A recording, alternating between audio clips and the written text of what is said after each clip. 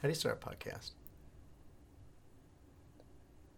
Hello. I'm trying to think how I could switch things up a The little bit. first line is never going to be different. I know. It's always going to be the I'm same. trying to think of different reactions every time. So you went with dead silence. Hello. Hello there. Hello. I think I've done that before. Oh, already. hello. I gotta come up with better stuff. One of these days I'm gonna catch you off guard. I'm Cameron. I'm John. This is the greatest podcast you will ever listen to. Humbly speaking. Humbly. The greatest podcast. So happy to be with you, John. It's been so long. I know. It's been a whole It's been 20 2 minutes. weeks. Yeah. Oh, okay. Totally been 2 weeks. Yeah, absolutely. 2 weeks. Right. Doing the air quotes. Yeah, But now that I've said it, it's pretty obvious. it's truth. Everything on the internet is the truth. Yeah. Abe Hey. Lincoln said that. I read that one on the internet. Must be true. I've man. seen that meme, and it's just so great. It's one of my dad's favorite lines. Is Abe Lincoln said it. You've got our guest is already dying. So how you doing, John? It's been I'm good. Yeah. It's been a long time. Yeah. I would love to ask you how your weekend was, but We already did that. we already did that. Yeah. There's nothing's changed. So I'll just kind of get into what I wanted to, because this podcast is really all about me, Of course. and what I want to talk about I'm just here for the ride. humbly. So I had a really cool kind of realization, and this is a kind of a longer story. So I'm strapping in. thanks. So a couple weeks ago, two Wednesdays ago, I went to confession. Because during Lent, I was like, yo, I want to start going to confession more often. Mm-hmm. There's confession on Wednesday evenings at Grant. And just like most of my Lenten journeys, I didn't do it. Because we had life teen and stuff on Wednesdays, and I Right. just like couldn't make it work. So I was like, now that I've got the time, I'd like to start going to confession more often. And like the couple of days before, I like caught myself like right after a sin. You know, like that feeling, like when you sin and then like you catch yourself like right after, you're Right. like, oh, and There like we go. Yeah. it was really cool because the Spirit convicted me like almost immediately. Right. I was like, oh, man, it was just like something just stupid and Right. just kind of like it wasn't like something like I need to call a priest and get a confession right now. It wasn't one of those kind of things. Mm-hmm. It was venial, but like still not good. But yeah, you All still sin feel is- it, all and you. sin's bad. Yeah. So, and just like Spirit just kept nagging me about this sin, and I'm like, you know what, I'll go to confession. And I like made the choice. I'm gonna go to confession. I know I'll feel better, because when I came back to the church, and I'll tell the story at some point, but there was a 17-year gap between confessions for me because of when my dad left the church to be with my then stepmother, and we like changed churches until like right before RCIA. So 17 years between confessions. And I remember, and I'm sure you can attest to this, and I'm sure most people that go to confession on a regular basis, semi-regular, occasional basis, will feel that weight being lifted absolutely. off of Yeah. your shoulders when when you humbly go before the Lord and you say, "Here's all my crap. I'm so sorry, but please, Jesus, take this away from me." Yeah. And He does. And He Right. takes it off your shoulders and He casts it behind Himself. He said, you're forgiven. So I just had this like sin it's just nagging on me, and so I go to confession. Wonderful as always. Confession. I confess the sin, do examination of conscience, confess other sins. As you normally would, and praise God. Father gives me absolution, and I leave and I go back to the pew and I start to pray my penance, and I just have this like inkling feeling in the back of my head that's just like I didn't get that feeling of weight off my shoulder, and I can hear the enemy trying to say like, oh, you did it wrong, or you didn't say enough, you didn't tell the story behind it, or all this other crap that it isn't true. Right. You confess the sin if the priest wants to hear a story, whatever, and that's fine. So I know I'm like I did this perfectly fine, and this is just garbage. But I was thinking, why do I not feel the way? Because if you go to confession very often, I mean, and this has been the case. I don't always feel that big weight being lifted off me when I Right. go to confession. Yeah. And I was thinking, and I was trying to pray about it, like, God, why don't I feel forgiven? Why don't I feel forgiven? And I don't know if this is a moving of the spirit or not. I always struggle with that discernment of spirits. Is it coming from myself or is it coming from God? It was I've forgiven you. You need to forgive yourself. Oh, yeah. I mean, You need to let it go too, because I had held on to this sin. It was just like nagging me for, I don't know why. It's a stupid little thing. I'm holding on to this for like 3 days. I don't know why.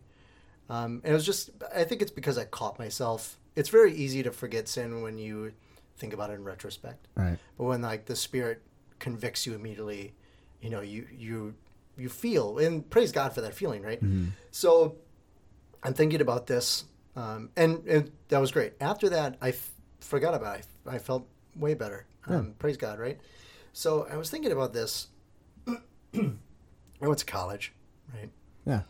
So I was able to see a couple of fraternity buddies that I haven't seen in like 8 months. A couple of guys. Nice. We have a group chat, the guys that live in the area. So I went up to Green Bay, and we got together with those of us that live in the area. We got dinner at the 1952. Really nice place. If you ever want to take your wife somewhere. All right. It's very good food. Very good food. Moderately priced. Very good. So, and as you do with old friends that you don't see very often, you kind of reminisce. Mm-hmm. And I have had this kind of question on my heart as it relates to the fraternity in my time in college that I wanted to ask. And a couple of the guys that were there were old dogs like me who haven't been to college. We've been out of college for almost 10 years, Right. Not 10 years, 7, but we've been out of college for a while. Yeah, And we got a couple buddies there who were like just left college.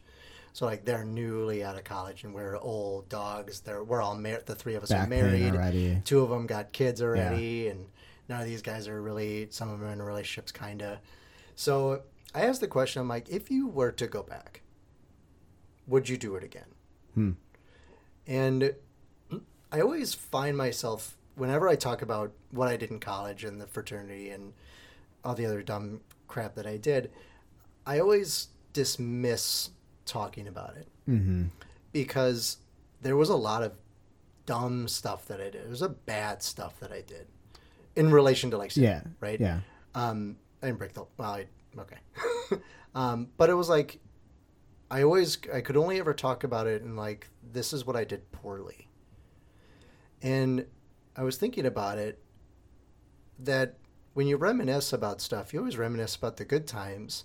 But when I think about it myself, I'm thinking, oh, this is bad. When in reality, I just wasn't forgiving myself for what I had done that had already been forgiven 5 years ago when I came back to the church, right? And I just hadn't come to the realization that when bad stuff happens in our life, and I think more people would be able to notice, like in past relationships. If you think about an ex, what's normally, if you're going to talk about an ex, what do you talk about? Not the great stuff. Not the great stuff. The things that annoyed you, or the reasons that it didn't go well, or why you had to end it, or whatever happens. And you don't look at that person in a good way. But what happens when you get out of a relationship, and I'm sure you can attest to this kind of as well, that you take stock after a relationship that fails. You think about how do you need to change? You use it to build yourself up as a better foundation, and then you move on. But what we normally do is we do the good thing. We take what was bad and we make ourselves better because of it, but then we still hold on to it. Yeah. And we don't let it go. But then when you let it go, you can focus then, you can look back on those things with happiness. These are the good things that happen. I've let go of the things that was bad. Yeah. I'm not going to glorify the bad stuff.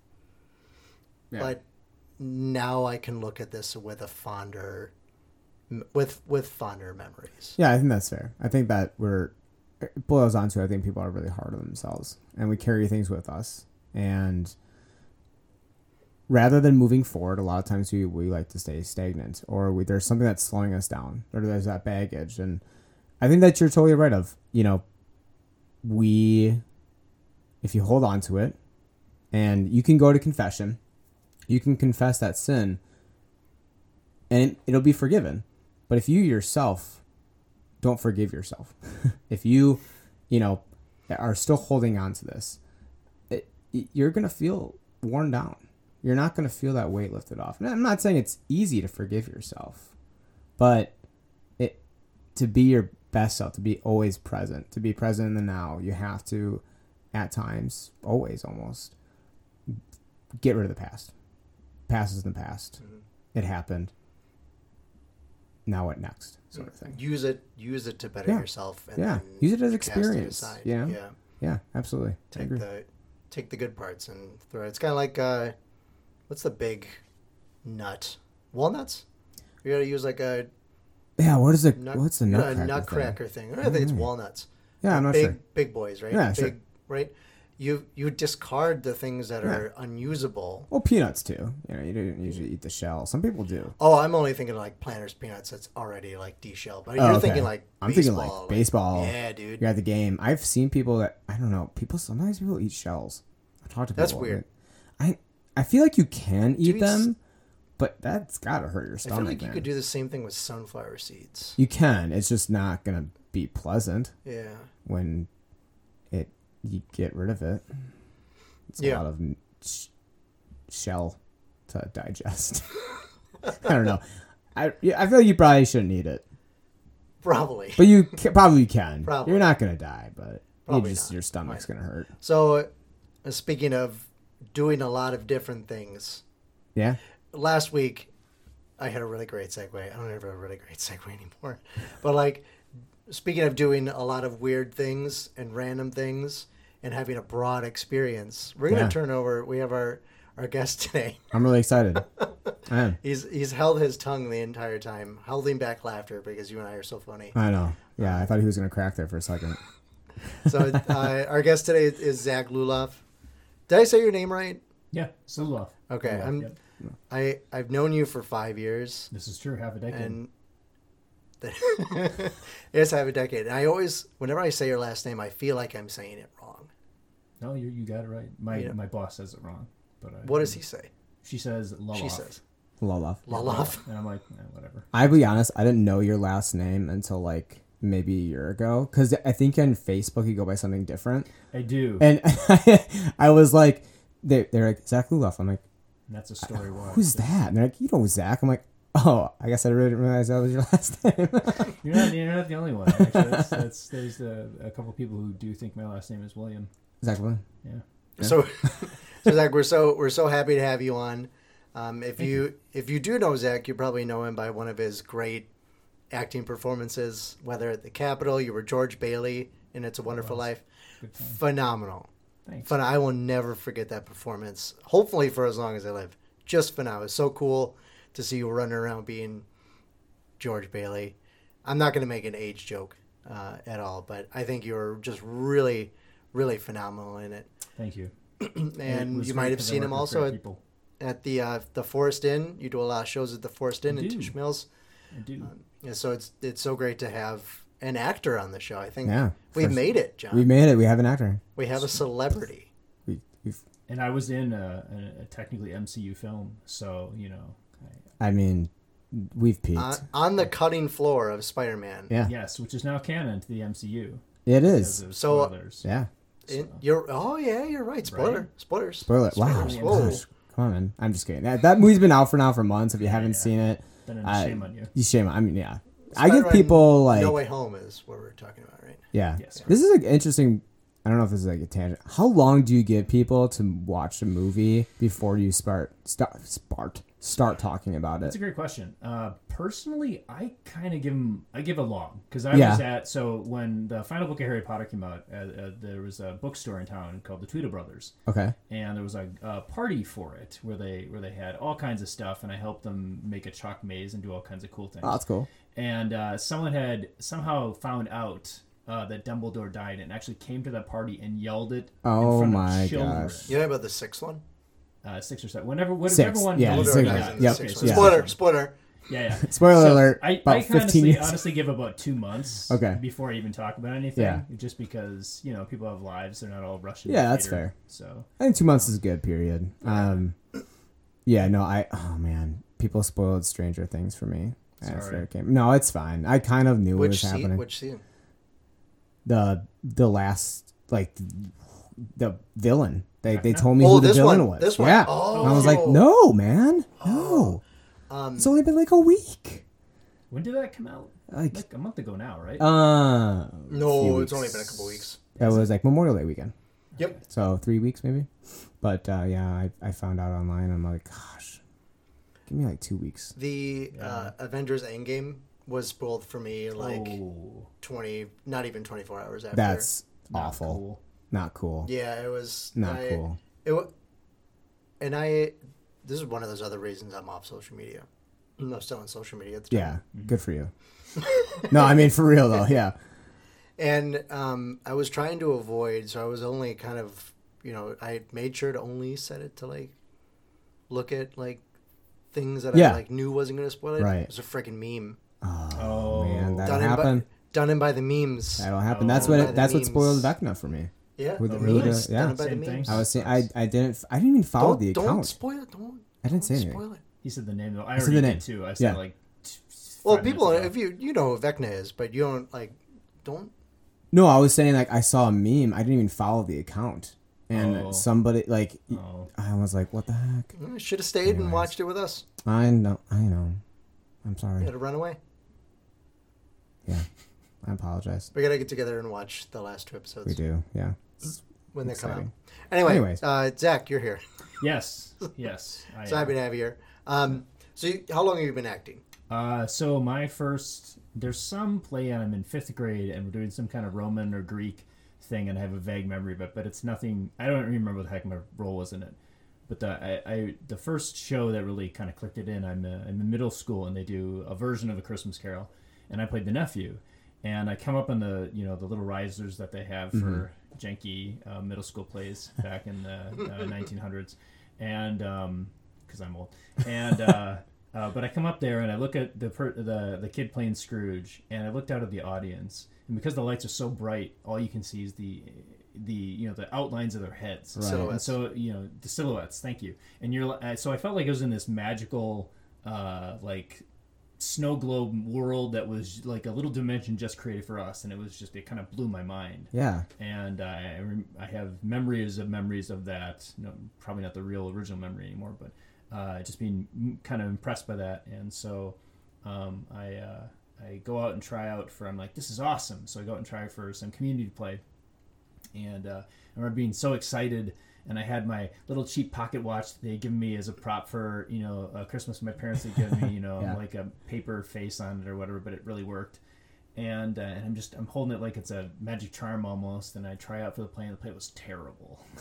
it was like a weird, janky ripoff of Back to the Future, taught by these 2 people with the same tracksuits. And half the time you're like babysitting their older son, and the time traveling machine was one of those plastic Dollar Tree kind of, what it was the thing called chandelier kind of things, like it was, and you spun it, and I howled like a wolf at some point. It was awkward. It was just weird. Is there a video of this? I don't know, and I will never find it. Good luck. You find that. I won't tell you the name. And but I did a bunch of other stuff, and what else did I? I mean, I did stuff through. I don't remember what other things we did in middle school, but I did a lot in high school. I was in every single play but one because my grades were bad, so I got kicked out of one. Oh man. And Relatable. Right? Yeah. And then I did stuff I went to college for radio, television, film communications. But I was still in the plays, helping out and stuff like that. And I got to be in One Flew Over the Cuckoo's Nest as Martini. Oh, okay. The Martini in that play is different than the movie. So we got to do that, and I even got to go to England with a theater trip, and I'd been to Shakespeare's Globe. Nice. Yeah. That's cool. Yeah, it was. It was like a full circle because they're doing Comedy of Errors, and Comedy of Errors was like the first play I was in high school in the prologue. So I've never actually had lines in a Shakespeare play up until in like 2 weeks from now. But I was in it kind of, and then I see that play Yeah. in Shakespeare's That's so world. cool. So it was That's so wow, cool. this is- Yeah. What a it's pretty coincidence. wild. That's awesome. Yeah, right? It was just wild. And I got sick in the Tower of London and Oh, well. got kicked out because I took pictures of the jewels, and then I started to get sick, and they took me outside. I don't remember if I had problems or not, but I think they said I did. That's not the worst thing that's ever happened to somebody in the Tower of London, so That's it's true. good. That's true. Yeah. Far from it. Yeah. Sure. Although I didn't go to heaven because of it, so there's that.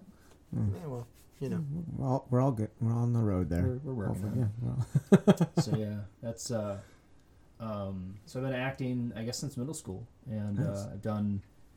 I think I estimated somewhere between 2,500 and 4,000 hours. So I'm not to the 10,000 hours master thing. I know people who are, done like, who've done like 40, 50 shows at this point.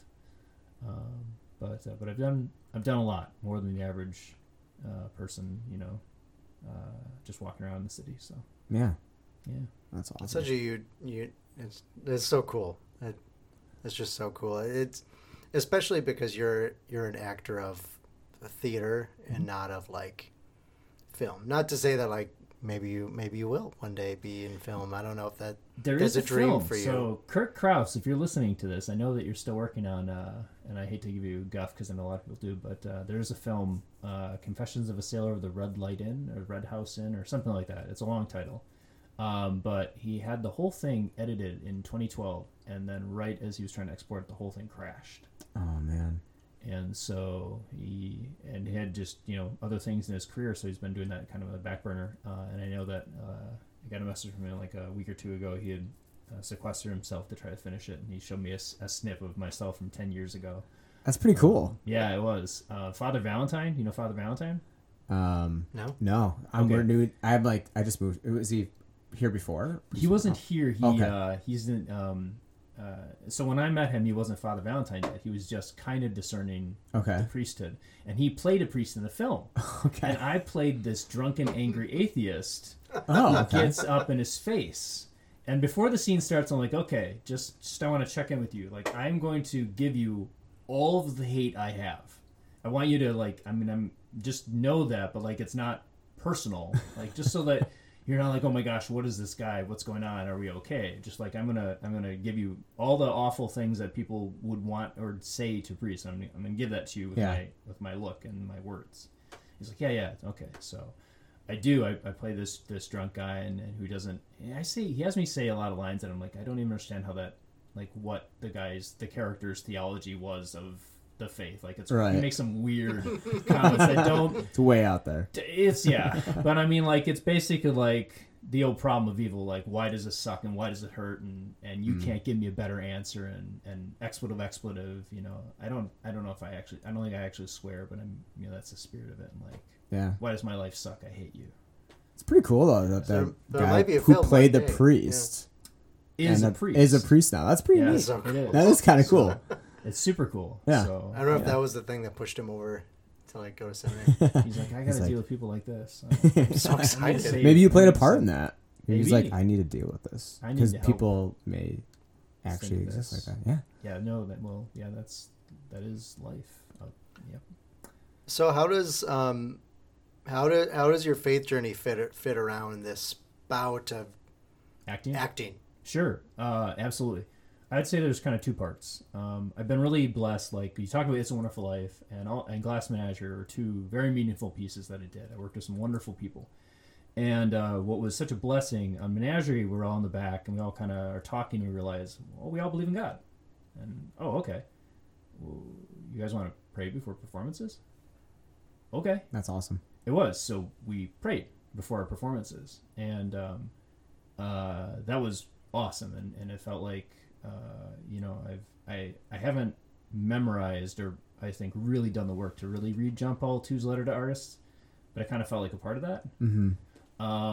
And same thing with Wonderful Life I did a year or two later, and I'm like, that's just so it doesn't feel like we're just so let me back up a little bit. Years before, when I was still kind of coming back to faith, I remember having a hard time with theater. Like I thought, here I am, I'm prancing around on stage, I'm well fed, I'm great, I'm happy, and there's large parts of the world that are dying of hunger and all this kind of stuff. And what if they were in the audience and watching me? And I had a hard time feeling that it was justified that I'm sitting here doing this stuff. And so part of, I think, the praying was like maybe lifting it up, maybe making it, you know, okay as an offering. Like I'm not just doing this for my own fun. It's not, and I've got I won't say the term, but like, never mind. But yeah, so I, that made it really feel like it's not just about us just entertaining ourselves, but it's like us actually sharing fellowship and us actually giving something to people and stuff like that. And It's beautiful. yeah, it was great, and it really made it. And one of the coolest things I had, one of the kindest gifts that someone had done, and really showed how much of a man he was and is. I had dated a gal in the cast like 15 years or 12 years before that, and so George Bailey, and she got married and now has a daughter and stuff. But I'm sitting here and I'm going to be George Bailey, and I just realized George Bailey's married. George Bailey would have a wedding ring. Oh, I don't have a wedding ring. And so I went around trying to find someone who loaned me their wedding ring. So the guy who ended up marrying the gal that I dated was so cool. He's like, yeah, you can use mine. Wow. Like that's how un-BS he was about it. Yeah. So I'm just, you know, props to that guy, you know, and it was just so, but I think an ardent part of my the faith part of it is kind of I think in some ways the experiential part about like I saw something deep in art when I was a kid. Like there's something other and more, and I've always like hungered and wanted something more. Like I'm like daily life is great, you know, and I struggle with like Opus Dei or like find holiness in daily life. Like I get that's true. I have a lot of pride and ego with that idea. I have a hard time with that. So I'm searching for that like profound other world that I know is there. And so art is kind of part of that, but also like theater seemed like such a meaningful connection. And for a long time, I kind of part of my journey is I have negatively thought about physical relationships. Like I have a lot of baggage for that. And so, but here's a way that I could be intimate and holy in a way, like without it felt like the wrong parts, you know, the ways that I distortedly looked at that stuff with other people. Like we can be intimate and close and share meaningful things. And so I think in some ways I have put my energies and focus into that in good and bad, like looking for it, kind of squeezing blood from a turnip. Like that's not where that meaningful connection comes in life. But I didn't realize that.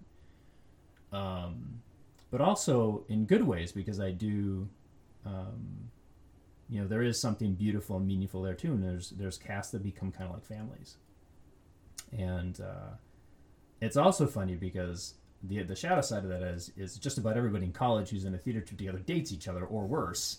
Right. You know, so there's a, like with a lot of things in life, there's a good and there's a going to degrees that suck. Sure.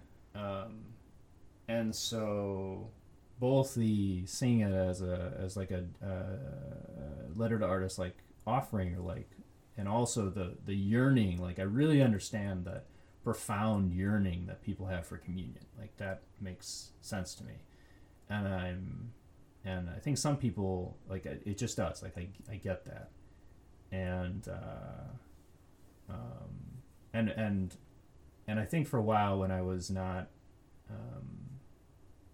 I don't know. So I guess that's kind of, so it was the spiritual, like listening to Krista West talk about TOB and Eros and that, you know, people talk about the God-shaped hole and all that kind of stuff, and that, like that hunger and that yearning and stuff like that. I think I've experienced, and it's come like experientially, like I understand that through what I've done with my art, which in some ways I sometimes push myself so hard because I'm trying to make it so perfect. And I haven't been doing that as much lately. Like I realized, kind of like I remember years ago Joel Stepanek talked about a life teen retreat he gave, and he poured everything into it. And it's just stuck with me since. And he said, it was amazing talks and amazing music and amazing everything. And the teens were like, it looked like it hit all the things it was supposed to. And at the end, he felt empty. And it was just like, wait, why? What? That doesn't make any sense. And I have done, when I did It's a Wonderful Life with the cast that did it, like I researched the town that the places, thought it's set on. And I've seen pictures of the bridge that they, this is kind of the It's a Wonderful Life town. And I looked at the school and when it was made and what it looks like. And all kinds of wild research, intense research. And we did character work. And I went on runs with Emily to talk about character and stuff like that. And I sat with Warren Schmidt and talked about character in the pub and stuff like that. And I argued back did so much work to try to really get this thing in my bones, not just as an idea. And that was kind of like my retreat. It was a show I've loved. I think it's so beautiful. And at the end of it, it's it's still not the thing. Right. And so I haven't kind of since, to be honest, Wonderful Life gone as hard because it's that's, and I've come to a point in my life where it's okay, you got to stop trying to squeeze blood from the turnip. This is not. You're looking for something here that's not what it's intended for. Yeah, that's fair. Yeah. And is that no, kind of what you're asking? Does that make sense? That does make a lot. No, it makes a lot of sense. I'm catching what you're throwing out there. I did a little bit of theater in high school, and it sounds like to me, if I'm interpreting this right, you found a lot of great relationships through doing theater. It really resonated with me when you said oh, we're all Christian. Do we all we want to pray before doing this? When I was in high school, we did. I was in musicals and stuff, and we actually not everybody chose to, but a lot of us who were Christian and practicing Christian, we prayed before, and I think it brought I guess I don't know how to word this, and I don't know if you can if you experience the same, but it's sort of a good reminder, I guess, before a performance of, this isn't just for you, it's for the people that are watching this. And also you can take your gifts, like we're all called to do every single day, is take your gifts and lift them up to God, lift them up to something higher than you, because you wouldn't have that gift if it wasn't given to you from something higher up. And so I think that using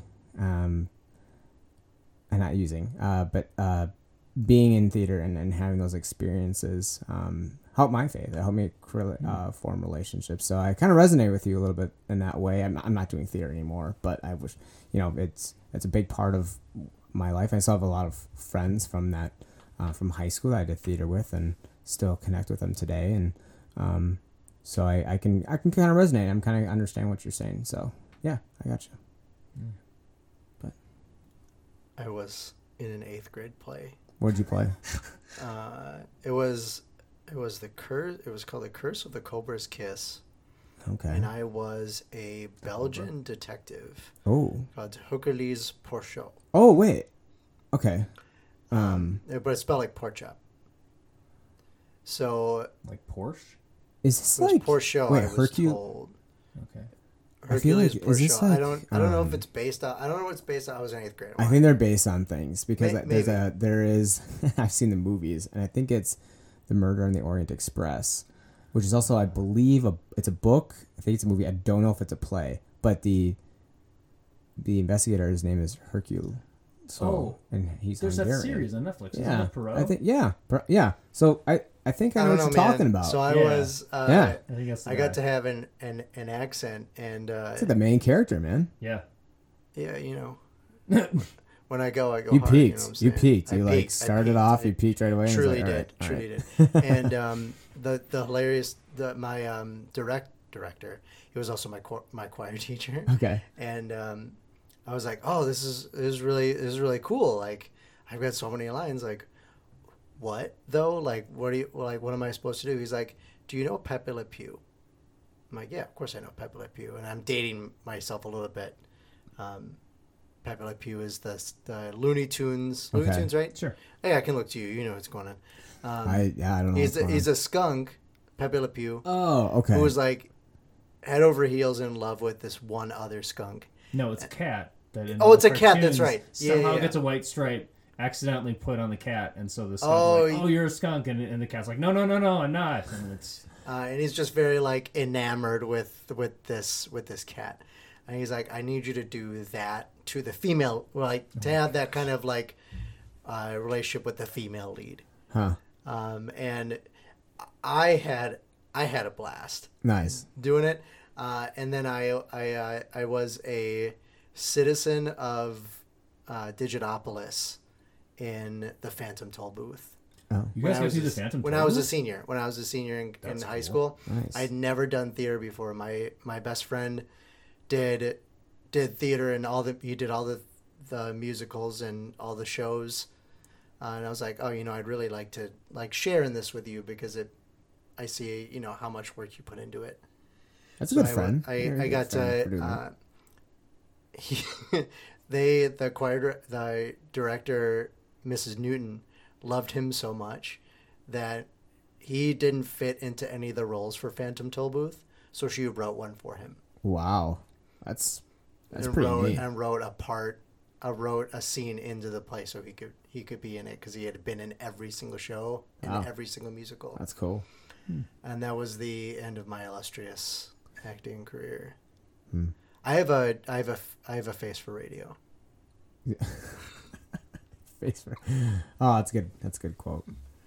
So I don't know instead, the second one, but- I got my ego out by being in front of hostage teenagers and middle schoolers, teaching them mathematics, Yeah. There you go. and then decided that was it was enough. Yeah. Did you guys have any really beautiful moments when you were doing your shows where you're like, this is special, this is cool? Yeah. So mine's probably not as cool as yours, John. So I'll go first. No, go for it. So there was a point in the play. I also did a lot of like behind the scenes stuff because if you're running a show at a high school, like you're gonna trust the seniors to get stuff done and not like the freshmen, right? So my buddy, there was a point where I didn't have to do anything. He didn't have to do anything for a couple scenes. So we went up on the catwalks up by the lights Yeah. where those are, and we watched some of the show from there, and it was just like such a cool experience with my buddy, that I'm seeing this. I've been to school here for 4 years. I've lived in the town for how long, and I never knew this existed. Yeah. So That's pretty cool. that was pretty cool. Yeah, I don't know if there's like a single moment. I guess for me, the one that sticks out the most would be so my high school. The plays were for anybody. Anybody could do the plays. It was kind of an open, trial system. The musicals was a class and an extracurricular. It was the last hour of the day. It's called Broadway Company, and you had to try out for it. It was cool. It was a cool experience. It was a class and an extracurricular. So, but they put on the musicals. So, I'm in this. I make it. You can be in it from your sophomore to your senior year. So I was there from my sophomore to my senior year. And so I think you create these relationships over time, friendships, I guess before friends that I'm still friends with today. So I think the moment that sticks out to me the most, there's so many of them, so many great memories, but the most emotionally one that I can think of is it's my last show ever. And I'm sitting up on stage. It's in the spring, so we did a fall musical, which was a set musical. In the spring, we did a musical review. So it was directed, choreographed, and performed by the students in Broadway Company. And the directors were there to do the music and stuff. Yeah, it was really neat. But we just could kind of did a few numbers from shows that we wanted to do. So, we're performing this. It's the last show. I'm kind of going through the motions, and then it's the last song of the show. And I remember looking at some of my friends that were seniors, and we're just like a lot of us were just in tears. You couldn't see it from the audience. It wasn't that obvious, but I could tell a lot of my friends were, tearing up, and it was just sort of wow, it's over, it's done. And so this is the culmination of so many memories tech weeks, being way too tired, staying up way too late for a high school student, being forced to be at the school that long, just all those memories into one. And then, so I think that, I'll never forget the look on some of my friends' faces of, oh my gosh, like we're done. We're done with this 3 years. So, it wasn't like a one set memory, but a culmination that added up to that moment. So yeah, it was neat. It was good experience, but is there any specific memory for you in one show, if you could pick out one memory? Jeez. I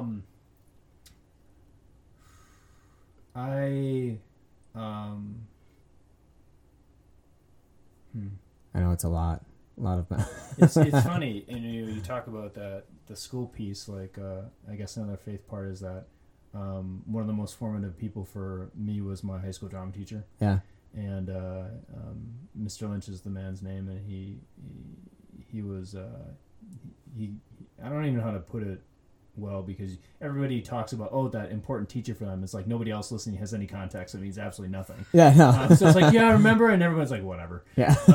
But I've been able to see someone who I guess one of the best stories is where a friend of mine who I'm still friends with, like you talk about the friends and stuff like that, had said, "You're not just teaching theater, you're teaching life, aren't you?" And he went, yeah. No, it's true though. You found the secret. Yep.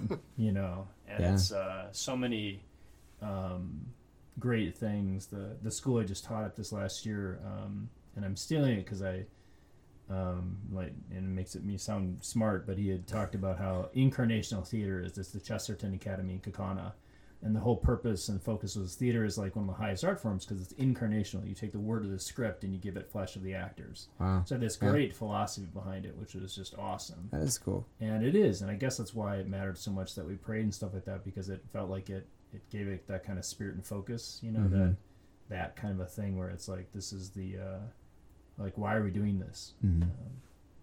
But yeah, I guess one of my favorite moments was I guess I will cheat. I'm going to give you two.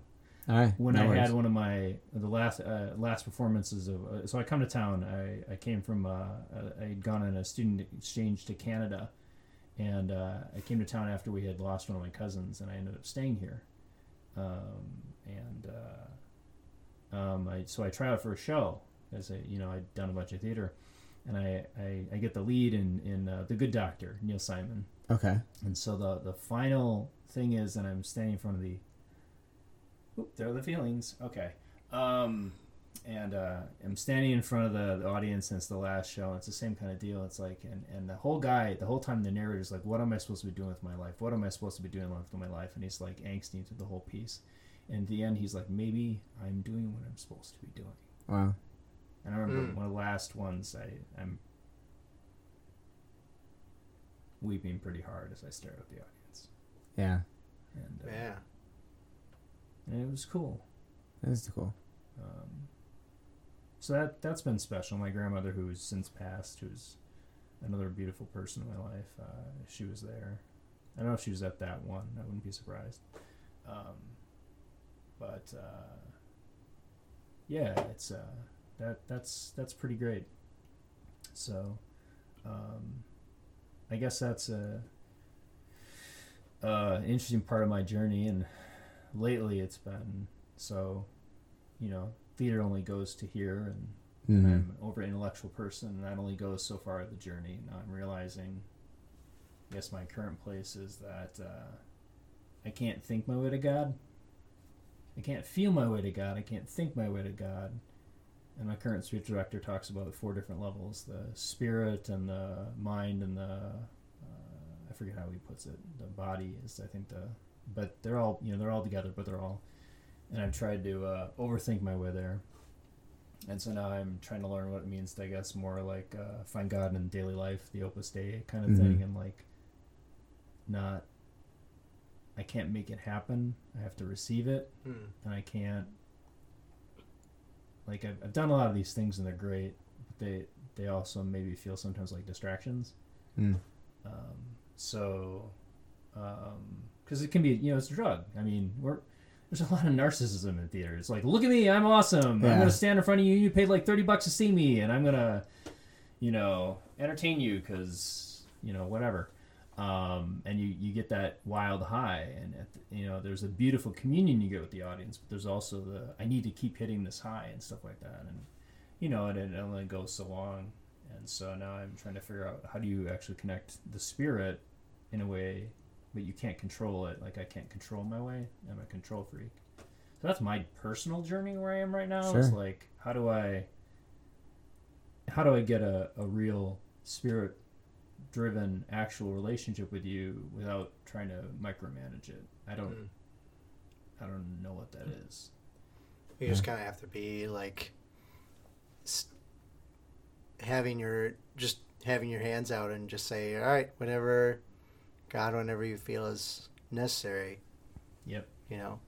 That's a hard, especially being an actor, like everything that you do on the stage is like comes from you. I mean, it's a gift from God, but you are that character. You're stepping into all these different personalities. You're stepping into all these different lives. Yeah.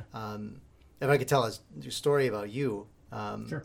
So I remember when you did, and this is one of the reasons I love your role in It's a Wonderful Life. I remember talking to you afterwards. I don't remember when it was, and I wasn't married yet.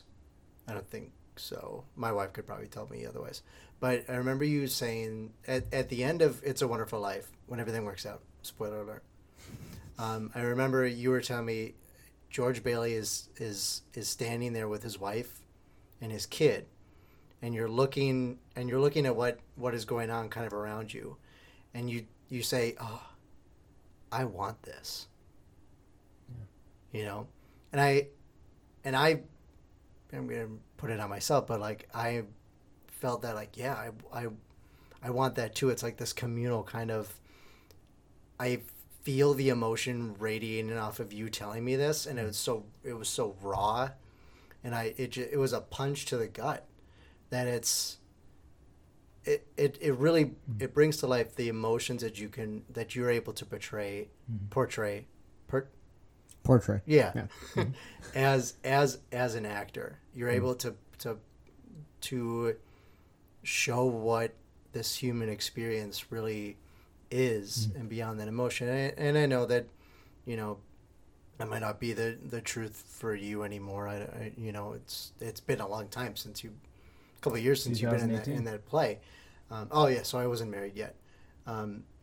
But, and I come back to that thought very often of you telling me that story. I remember being able to watch you on the stage when you were thinking that. I don't know if it was the same performance or whatnot, but I can see you on the stage in that scene, and I can hear you saying that to me.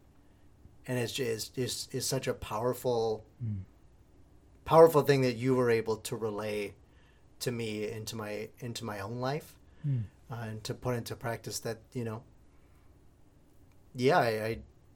there's this raw emotion that comes with living out a vocation, and desiring something that's higher than yourself. This is something that was something that you were desiring, that, or you're just an actor on a stage. I'm not trying to but you're an actor on a stage with other actors on a stage. Right. But you're able to see into what's really going on. You're able to see beyond the veil, if it were. Correct. And how great of an experience that was for us to be able to watch you. And those are the kind of things that you're able to do. And I don't know if you hear that very often, but it is. There's a reason that we always want to see you perform when you're able to perform, not just because you're our friend, but because you are very good at relaying the emotions beyond the veil, as we talked about. That's the yearning what's going on that I have. And I mean, there's a phrase that I thought I heard from Love and Responsibility or something like that, and I haven't been able to find. Like, I tried to Google it, and well, thanks Google, you didn't find it. But did you go to the second page of Google? Oh, the secret. See, I'm not in the club. I'm not cool. So I think the communion of intersubjectivity. I'm hitting the table as I say that. No, it's all The good. communion of intersubjectivity, and the idea is that, and I guess this is the Beyond Veil that I see in theater, is that here I have to, like, I forget who I was listening to talk about this recently, and I've been really getting into The Chosen lately and listening to their actors' journeys, and that's an awesome thing. Great show. So good. If you can watch, What's it on?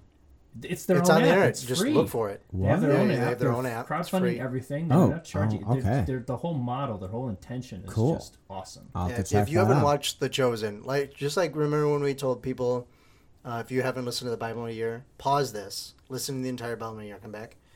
Pause this podcast right now if you haven't watched The Chosen. Yeah. Go watch The Chosen. Does that and count then for come me? back. I haven't seen it. Do you want me That to? counts. I want you to leave right now. All right, see you guys. And Zach and I will sit here and wait for you. Well, he left. Chosen is The Chosen is just Yeah. it's just phenomenal. It's one of the best representations of the life of Christ. Yes. Um, I'll oh, watch that. It's so John, can I just recommend a scene to you? Oh, okay. So there's a scene. I wonder How if far are you're you? How far are you? I'm sorry. I'm to season Okay, 2. all right, but all I'm right. wondering which one you're going to pick. So they have this like represent this really great story with Mary Magdalene, Okay. Yes. and she That's one. there's a point where she leaves Jesus. Yeah. She goes back to. Oh, I'm I'm not to that yet. That's season 2, isn't it? I'm sorry. This is going to be spoiled for you. It's in the gospel. Read it. So she goes. Actually, I don't know if this story is particularly in the Bible, in gospel, but I'm wondering. I've wondered because I did see a spoil. Like I saw something about reverting, and I went, "Oh no, wait, what?" Yeah, Oh, well, are Mary they having her be Magdalene- the woman. Are they having her? No, because I'm not the woman. The are they doing with her basically what they did in the Passion of the Christ, where she's the one where they're going to stone her? no. Okay. No, spoiler alert, Mary Magdalene comes back because she's throughout the gospel. So she leaves Jesus, and she feels like this is all just too much. She has this like guilt going on. She leaves, and she goes back to she tries to go back to her old life where she was a prostitute. Wow.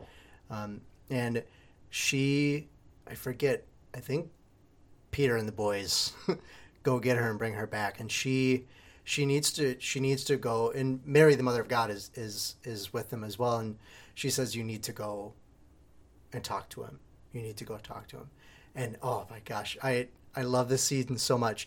Jesus returns. I think he was out healing or working with people, or he was working on something. I don't remember. But he goes into his tent, and Mary, the Mother of God, brings Mary Magdalene into the tent, and it's just them. Just Jesus, Mary, the mother of Jesus, and Mary Magdalene. And and she says that she's sorry, and they have this dialogue where like she's struggling. She's like, I don't deserve you. I don't deserve your forgiveness. And Jesus just asks her to just say that she's sorry and like to confess that sin. And she does, and he forgives her with Mary right there.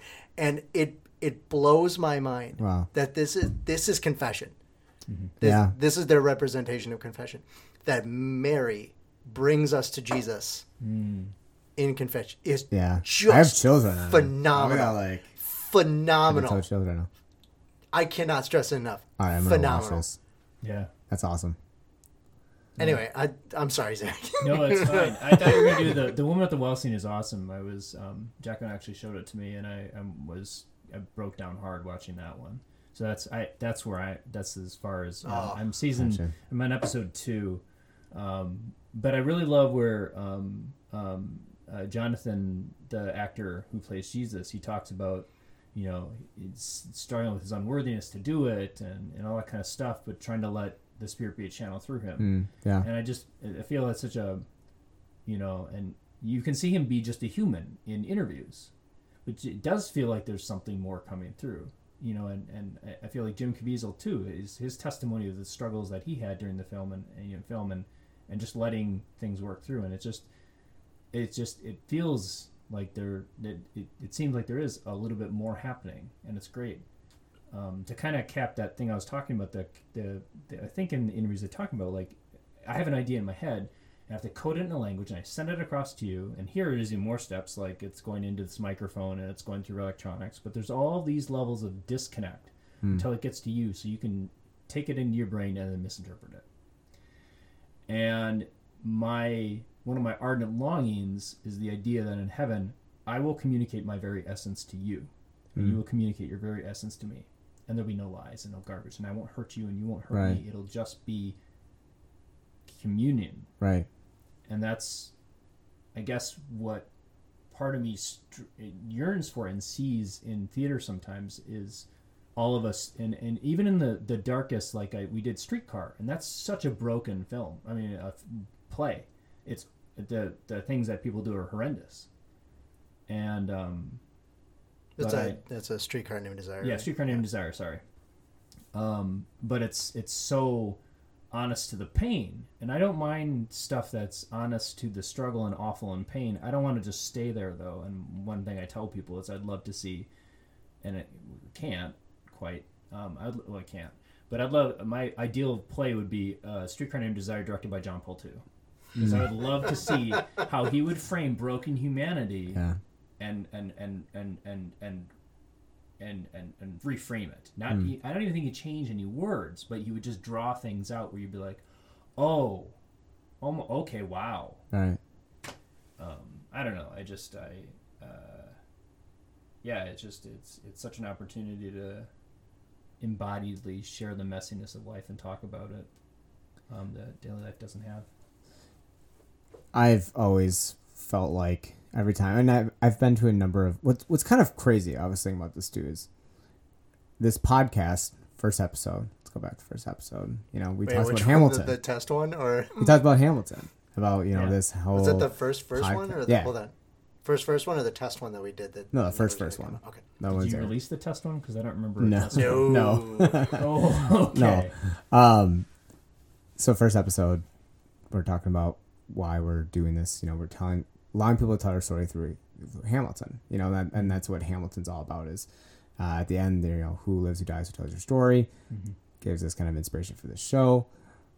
I have found that every show I've gone to, whether it be local theater, whether it be on Broadway, any in between, is that there's always a message to be found, and it can somehow always relate in some way to my life, whether it be a character, a line.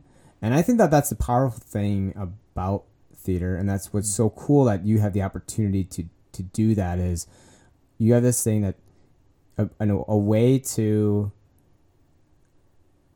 portray an important message, and most theater shows have that message in there somehow, if you allow yourself to open up your mind to letting it in.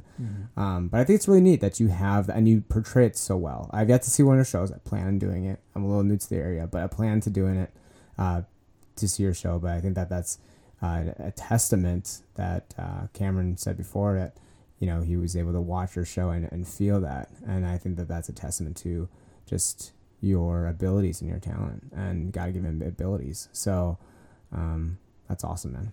Thanks. Yeah. I'm really lucky. I've got such a community of people who are awesome. I mean, and people who I actually admire their talents. Yeah. Like more, like the show that just happened, Proof. Lisa Hiley directed. I think she's awesome that way. And Thomas More and Elizabeth Seisman, and Dan. I'm sorry I don't remember your last name, Dan. I've only met him like a handful of times, but like Elizabeth and Thomas I've known for years. But they, if you had a chance to talk to her, I mean, the nuance and their own story that they bring to the work that they're doing, right? And it was just soul crushingly wonderful. It was hard to watch, but it was fantastic. And yeah, I love that, going to things and like, I can't live more with life than one, but I can go to a theater and I can look at it, and I can look at it as a mirror and like, okay, well, what does this say about what I'm doing with my life? Right. Yeah, I may not relate to the people on stage at all, but there's still a message within there, you know. So. Now, what do I do with that? Yeah, exactly. Do you find that I suppose it'd be really hard for you because you've been acting for so long, but maybe it's a better question for you, John, but we'll see. Maybe, Zach, you can answer it. But do you think that because you're an actor, you watch theater differently? Or are you able to kind of have that disconnect? One of the things that I have an unhealthy perfectionism, and it's hard. I have almost like when I'm watching a show, and I have this almost like platonic ideal of the show, and part of me is like almost willing or trying to will that the actors can enjoy that that deep greatness, like the really like their ideal, like really enjoy it, and I'm like, oh, and when I see a show where it's like almost but not quite, and part of me like sits in that like, but I want more, and I want you to have the more, and so sometimes there's shows that I watch that it kind of shuts that off, and I just kind of sit and take it in. And if it's real bad, I've been kind of I wasn't real awesome. There's a couple of shows in the past 5 years that I've gone to, and I have a rule that I don't think it's good to talk about a show when you're still at the theater. Oh, yeah. Don't spill the tea. That's not cool. Right. And I've done it twice now in the past 5 years, and I resent myself for doing that because I think that's tacky. And I'm just being like, who the heck am I? But I'm like, but the show, I'm like, I still like in my bones, I'm like, there was stuff left on the table, like huge stuff left on the table. And I don't know. So that's frustrating. So yeah, do I get to watch it, just like enjoy it? I think pretty much from that last little 2-minute diatribe I just did, you can show that not so much. I think no. I'm kind of I watch it differently in that most people, and I would say if you've never been in theater, you probably watch the main actors most of the time. I tend to, and this is not, it's a factor, it's not the only factor. But I keep it as a factor of how much I like a show, is I watch the people in the background. Yep. And I watch how invested they are in their character. One thing that I learned early on when I was in high school and theater was our teacher really stressed that if you are the main role, if you have a named role, or if you are villager number 5, it is your role. And you are to perfect it. You are to live it. And I've been main roles. I've been villager number 5. And so, and it's sort of like in life too, like I relate it back to life, whether you are, given a big task or whether you're given a small task, it's a task. And how are you gonna do it? So I watch it. It it probably bugs people. It bugs myself that I do it, but I have a habit of watching people that are not speaking. Like watching people that are just sitting at a table. If it's a restaurant scene, looking at the other people at the restaurant, and seeing, how invested they are. And a lot of times they really are. And I get joy out of that because I'm like, I love that. I like that they're taking that role seriously, even if they didn't want it. They're taking it seriously. So, yeah, I do watch theater differently because I've just been ingrained to do that. So. I'm happy to be a pleb and just watch what's going on. I kind of envy you in a little bit though. I kind of wish I was just like, oh yeah, that was a good show, and like that's it. Not like, oh, this is the, it's like sometimes I and you probably do it even more, Zach, is you like analyze it too much and then you're like, I could have just sat there and enjoyed it. At the end of the day, it was a good show. I think we all do that. We could all probably be guilty of that in our chosen professions or whatever it was. Yeah. I mean, when I was a teacher, I used to have, sometimes I would be blessed with a student. Not a student teacher, but because I didn't take the class or whatever. And I left teaching the first year I could have been a cooperating teacher, we call them.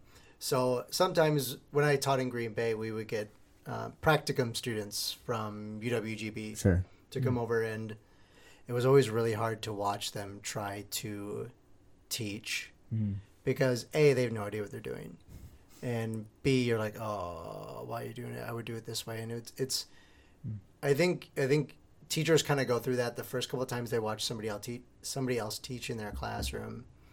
they go through those same kind of processes. But then, like, you also recognize that people who didn't do that to you, because you recognize that each teacher and every teacher that is worth their salt that I have ever met, and I have met some amazing teachers. There are some amazing teachers in Green Bay East. There are some amazing teachers at LB Clark Middle School who pour their heart and soul into those classrooms every single day. And just because, like you were saying, Zach, who am I to say that they're doing something wrong? Right. Because each person has their own gifts. Yeah. And Yeah. it is insane of us to think that, I'm not just saying that we're doing this or Yeah, no, doing yeah, this, yeah, but gotcha. it is insane for us to think that God said, all right, I want these 10 people over here to be teachers, and I'm going to give them the same gifts. When in reality, right. God has given us gifts, and he's given us the opportunity to live out those gifts in some way, shape, or form. Right. I would like to think that I'm still able to use the gifts that God gave me not being a teacher anymore. Because I prayed a bunch to God, do you want me to change careers? Is this okay? God, if you say no, I want you to be a teacher, I will be a teacher. I will do this if you say so. And it could very well be that I'm a horrible listener. And God's sitting there, No, I think geez, why would you even? But he wouldn't have given me the strength or the ability to leave the career if he wasn't okay with me leaving. I don't know. But we always want to look at even the things that we're good at. We want to look at God has given somebody else a perfect set of gifts. Yeah. And they're just trying to show off their gifts as well as anybody else. And Yeah, no, for sure. I think that's super great. I've in the past tried to look at like other people, especially if you've seen like a movie 1,000 times. Yeah. I told you, like, I've seen the movie Twister 1,000 times. Right. So it's a Yeah. great film. Great. If you haven't seen Twister. But I would look at like other people on the screen because I've seen the movie 1,000 times. I know what's going on. Yeah, right. I know what's going on in the center of the screen. I want to kind of see what's on the outside. A movie that I like to do that with, and I was thinking about this movie this morning actually, is Movie Accepted. I don't know. Is watching all the other students in the background. Oh man. Is that one of those goofy like college bro Oh, movies? it's like I love that movie. it's the most. It's the dumbest, most brilliant dumb movie. It's like Huh. Justin Long, right? It's Justin Long, young Jonah Hill, Wait, Blake I think I Lively. saw a trailer for that. Yeah, They- it's he doesn't get into any colleges, so he makes creates his his own own. college. Oh wait. it's The South Harmon brill- Institute of Technology. yeah, it's right? it's a brilliant dumb movie. It's one of those like I put in the same kind of category as like the movie Super Bad or whatever, where it's just like so ridiculous, Yeah. but it's ridiculously great, and it's dumb, but it's great. Yeah. And I think it's great because it's one-liner after one-liner after one-liner. Like I could quote so many lines from that movie. Please don't. On I this won't. podcast. Not on this podcast, no. for sure. But So I like guess watching that those movie movies- and then be like, because I've seen it too many times. I usually watch like once a year when I'm bored. But I see it so many times that I'm like, I'm gonna watch this random person in the background, and then I'm like, yeah. So I find myself doing that. That is cool. I want to give a shout out to the Kakana students. They every single student down to a person. They all owned their roles. Yeah. Were completely there. That's awesome. And my students were just. I'm still very proud of them. Yeah, So that's awesome. yeah, it was. I think you'd enjoy watching each one of them. They were all in it. Yeah, I get joy in watching people like I said before, whether it be the big role, the small, or the villager number 5, or person number 3. I just get joy watching everyone take every single role seriously, because that's what makes it work. Is when you get like I would have to write background stories on my character that did not have a story at all, but it was just how are you going to interact with this scene? How are you going to interact with the people around you based on who you are? And it just, I don't know. It was I get joy in watching people do that. You'd probably really enjoyed our Music Man Junior we did, like, I think with Treehouse in 2017 or whenever it was. Okay. And we actually took the entire cast, and I researched. So it's like set in that fictional city, but it's basically Mason City, Iowa. So I Okay. actually looked up all the names and did Ancestry.com and came up with ancestors. Wow. We grouped them up into families. That's and awesome. Even came up with, like, you're the dad, you're the mom, here's the kids, which was really clever. Whoever Yeah. came up with that part, and I don't remember which staff person it was, but we basically had the uppers being the parents. They're basically babysitting the kids. Wow. So we had the whole kind of split, like Moses splits everybody, like, yeah, and you're going to make sure these kids don't wander off. But they all got, like, unique family stories and unique kind of costumes to the family. And I did, like, improv workshops that all took on different flavors with each of the family groups. So they all had, like, kind of a feeling of the different families. That's cool. And so That's the so whole cool. town had a real town. We even had a as good of a baby doll as we could get. And and the couple that, like, got into that doll, like, no, I can't put my baby down. Like, I would never put my baby down there. It's like, no, Yeah. you need to put the baby behind the bleachers for this dance number. and in the world of the play, there's a bassinet back there. Yes, but yeah. I couldn't spend the $100 for the bassinet that I saw at the antique mall, so no.